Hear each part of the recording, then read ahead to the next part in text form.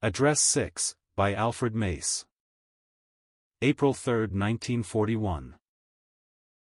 Tonight I want to read with you from 3 portions of God's Word. First of all, from the Gospel of John, 14:23, Jesus answered and said unto him, If a man love me, he will keep my words, and my Father will love him, and we will come unto him, and make our abode with him. Now turn back to the opening verses of our chapter. Let not your heart be troubled. Ye believe in God, believe also in me. In my Father's house are many mansions. If it were not so, I would have told you. I go to prepare a place for you. And if I go and prepare a place for you, I will come again, and receive you unto myself, that where I am, there ye may be also. Our second portion is found in 2 Peter 1 verses 10 and 11, Wherefore the rather, brethren, give diligence to make your calling and election sure, for if ye do these things ye shall never fall, for so an entrance shall be ministered unto you abundantly into the everlasting kingdom of our Lord and Saviour Jesus Christ. Poor Peter, he knew how necessary this exhortation was, for he fell asleep when he should have been awake. Our third portion is well known. Turn with me to 1 Thessalonians 4 verses 13 to 18, But I would not have ye ignorant, brethren, concerning them which are asleep. In John 14 we travel back up that road down which Judas had just passed as he left the presence of Christ. Jesus is alone with his 11 disciples. He knows the heaviness of their hearts, hearts made one through a common grief. With all their faults they loved him. They were but men after all, and having companied with him during the past 3 years, it was grievous indeed to face the parting. They did not understand the meaning of all this, so they plied him with many questions. The Holy Spirit had not yet been given to lighten the way for them and to make plain God's plans for them. They had but one thought in their minds, the kingdom. They had quarreled with one another on the question. And now he tells them he is going away. It is all so confusing. They were traveling one way, and he another. They might have been concerned about him. He was to be forsaken of God and left alone. Their minds, however, were on other things. What of the kingdom? In the midst of all this bewilderment come his reassuring words, Let not your heart be troubled. Ye believe in God, believe also in me. Here, indeed, was a test of their faith. He was about to leave them, but they must believe in an absent Lord. They believed in God. Yet they had never seen him. No man hath seen God at any time. It is impossible for man to see God and live. Now he was leaving them. They would see him no more. Yet they must believe in him. Nothing tests us like invisibility. In the wilderness the children of Israel wanted a God they could see, and Aaron made them a golden calf. They must have something tangible to worship, and Aaron yielded to their cry. That is not faith. It requires faith to believe in the unseen. It would require faith to believe in Christ once he had gone. He told them he was going away, but did not say for how long. It might be for 1,000 years, 1,500 years, 2,000 years, or even more. I wonder how strong your faith is, and how strong is mine. Am I as true to him after 70 years? Am I as bright as the first day I surrendered my heart to him and the blessed hope of his return dawned on my redeemed soul? Are you? Blessed are they that have not seen and yet have believed. The longer he stays away, the more we are tested. How am I standing up to the test? Have I the same buoyant expectancy as I had when I was first converted? In my Father's house are many mansions. The disciples had never heard of that before. They had heard of Jehovah's house in Jerusalem, and had read about Nehemiah, Ezra and Solomon in the temple, but the Father's house is a New Testament revelation. Father is a great Christian word, the God and Father of our Lord Jesus Christ. In my Father's house, not in the Father's house. How do you spell it? I spell it love. Nothing but love there. We will be there throughout eternity, the Father and the children. They are inseparable, they are correlative. A brother in the old country, being poor of speech, asked another to read for him something aloud from God's word. The brother began to read John 14. When he came to the verse, "I go to prepare a place for you," he who was imperfect in speech cried out, "It doesn't say places, it says place." Unnecessary places are disposed of. It is one place, the gathering center of the redeemed. There is no distance there, no icy blasts, but only love, reigning supreme. He planned it that way. There are no back or front seats there. It is a family circle, the father and the children together. Show me the front seat of a circle. You cannot. In the Father's house every son of God from Adam down will find a place. There in that circle of God's favor all the redeemed of all ages will sit down together. I am not looking for the kingdom but for my Father's house. Paul will not have a better place than I there. In the kingdom he will, it is true, but not in the Father's house. The same thing that took Paul in will take me in, the blood of Jesus Christ, God's Son. In my Father's house are many mansions, if it were not so, I would have told you. I go to prepare a place for you. This is the first promise we have of the Father's house or of the Lord's coming to take us there. In that blessed sphere of divine relationship there is no breath of sin, only perfection. We all enter on the same ground, the blood of Jesus Christ. May I ask you if you have your ticket purchased? It is a one-way trip. There is no return from there. You will not just squeeze in, but will enter in one magnificent sweep. I go to prepare a place for you. How near completion it may be. Are you ready to go? What are you looking for? Do not look for the revival of the Roman Empire. That will come. Look for him.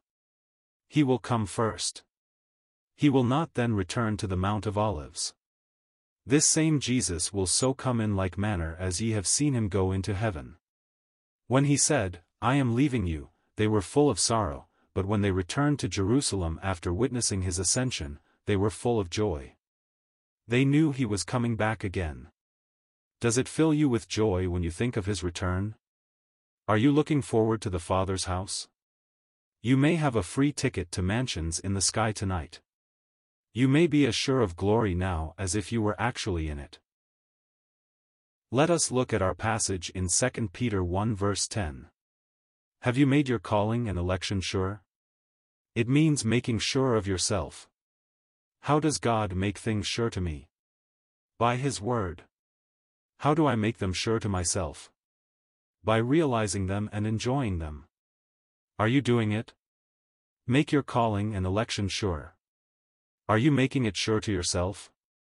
Are you a happy Christian? Are these things bubbling up in your soul? I am not asking you to look in. We must have something more than that. How do I make my election sure to myself? By enjoying it. Do you? I may hold things, but have they a grip on me? You say, they are in the Word. That is true, but are they in your soul? If you have them you will never fail. It is a question of the kingdom here, and so it speaks of an abundant entrance. Everyone has an abundant entrance into the Father's house but not into the kingdom. We will not all have the same place in the kingdom. Some just get in. Every believer will be there because he is born again. Except a man be born again he cannot enter the kingdom of God. However, there are front and back seats there. Our place in the kingdom is determined by our life and conversation down here. If you are a worldly Christian you will have a back seat. Abraham got right in, but Lot just got in, no abundant entrance, but a tight squeeze. If you are a member of the Starvation Army you will not have an abundant entrance. This is a serious matter. If ye do these things, consider then whether you are making your calling and election sure, and whether yours will be an abundant entrance or not. If you are a worldly Christian you will have a back seat in the kingdom. You will not have an abundant entry. This is a matter worthy of serious consideration. The beloved Paul in his second letter to Timothy warns of the coming apostasy in the last chapter of the epistle. In this final message we see Paul and Luke traveling along together. Luke had a broad vision. Where Matthew spoke of them coming from the east and the west to sit down in the kingdom, Luke said, "They shall come from the east, and from the west and from the north and from the south, and shall sit down in the kingdom of God." Paul had lost Demas, who loved the world more than God. "Only Luke is with me," he wrote. "He was faithful to the end." You know, brethren, God can do without us. But what he can do with us! How diligent, then, we ought to be when we consider the goal set before us, an abundant entrance into the everlasting kingdom. It is everlasting because it cannot be broken up. Babylon fell, and Rome fell, but this kingdom shall never perish. After holding sway over this perfect kingdom for 1,000 years, the Lord hands it back to the Father. Will your entrance into it be an abundant one? May I give you an illustration to show you the difference between the Father's house and the kingdom? A certain man has 2 sons, both of whom work with him in his business which he holds in partnership with another. The one boy says to himself, "This is my father's business, and I am not going to worry myself about it." He comes late to work and he leaves early. The other boy says to himself, "This is my father's business, and I will put my best into it." He comes early and he works late. The partner who has an eye for business notices this, and approaching the father he suggests that the boy who is giving his best to the work be taken into partnership with them. He also suggests that the other boy be asked to look for another job. When the first boy is told to look for another job, he protests, saying, "Surely, Father, you are not going to put me out. Shall I not sit at the same table with you and eat the same food?" The father replies, "Yes, you will remain in the same house and enjoy all the privileges of the family, but I make a distinction between business and the home, and you must seek a new job." All Christians will be in the Father's house. We will share the same love and have the same Father. In the kingdom, however, there will be differences that last for 1,000 years. Your position in the kingdom depends upon your spiritual size. You carry that into eternity. What is my spiritual size? That I cannot tell, except that it will grow as the Holy Spirit takes possession of me. Our spiritual makeup begins with the new birth. My divine stature begins at that moment. The normal thing to do is grow. How do I grow? For it is God that worketh in you, both to will and to do of his good pleasure. There is spiritual growth and development in the measure that Christ becomes more and more to me as times passes on. Will its measure be a cup? Yes, but probably a very small cup. But whether it be small or big, it will be full. Now we come to our last scripture, 1 Thessalonians 4 verses 13 to 18. It answers the question, how are we going to get into the kingdom? I would not have you to be ignorant, brethren. He is about to clear up a difficulty that was in their minds. Some of their brethren had already passed off this scene. What about them? The dead in Christ shall rise first. The dead will have first place. We who are alive and remain shall pause for a moment standing upon this earth. Then we shall be caught up together with them. Don't you love that word, together? You have it again in the 10th verse of the next chapter. Who died for us, that, whether we wake or sleep, we should live together with him. We stand together for a moment together on the earth, we are caught up together, and we live together after we are caught up. Sin shall not enter there.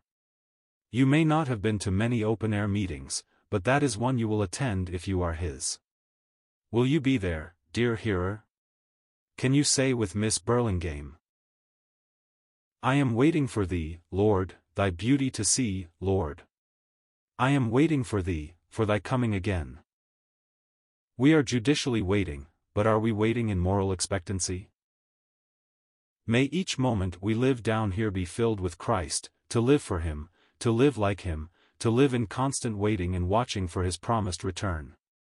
Let us distinguish between the Father's house and the kingdom. The Father's house is our eternal abode, while our place in the kingdom is determined by our life and testimony on earth. May our work stand the test of fire.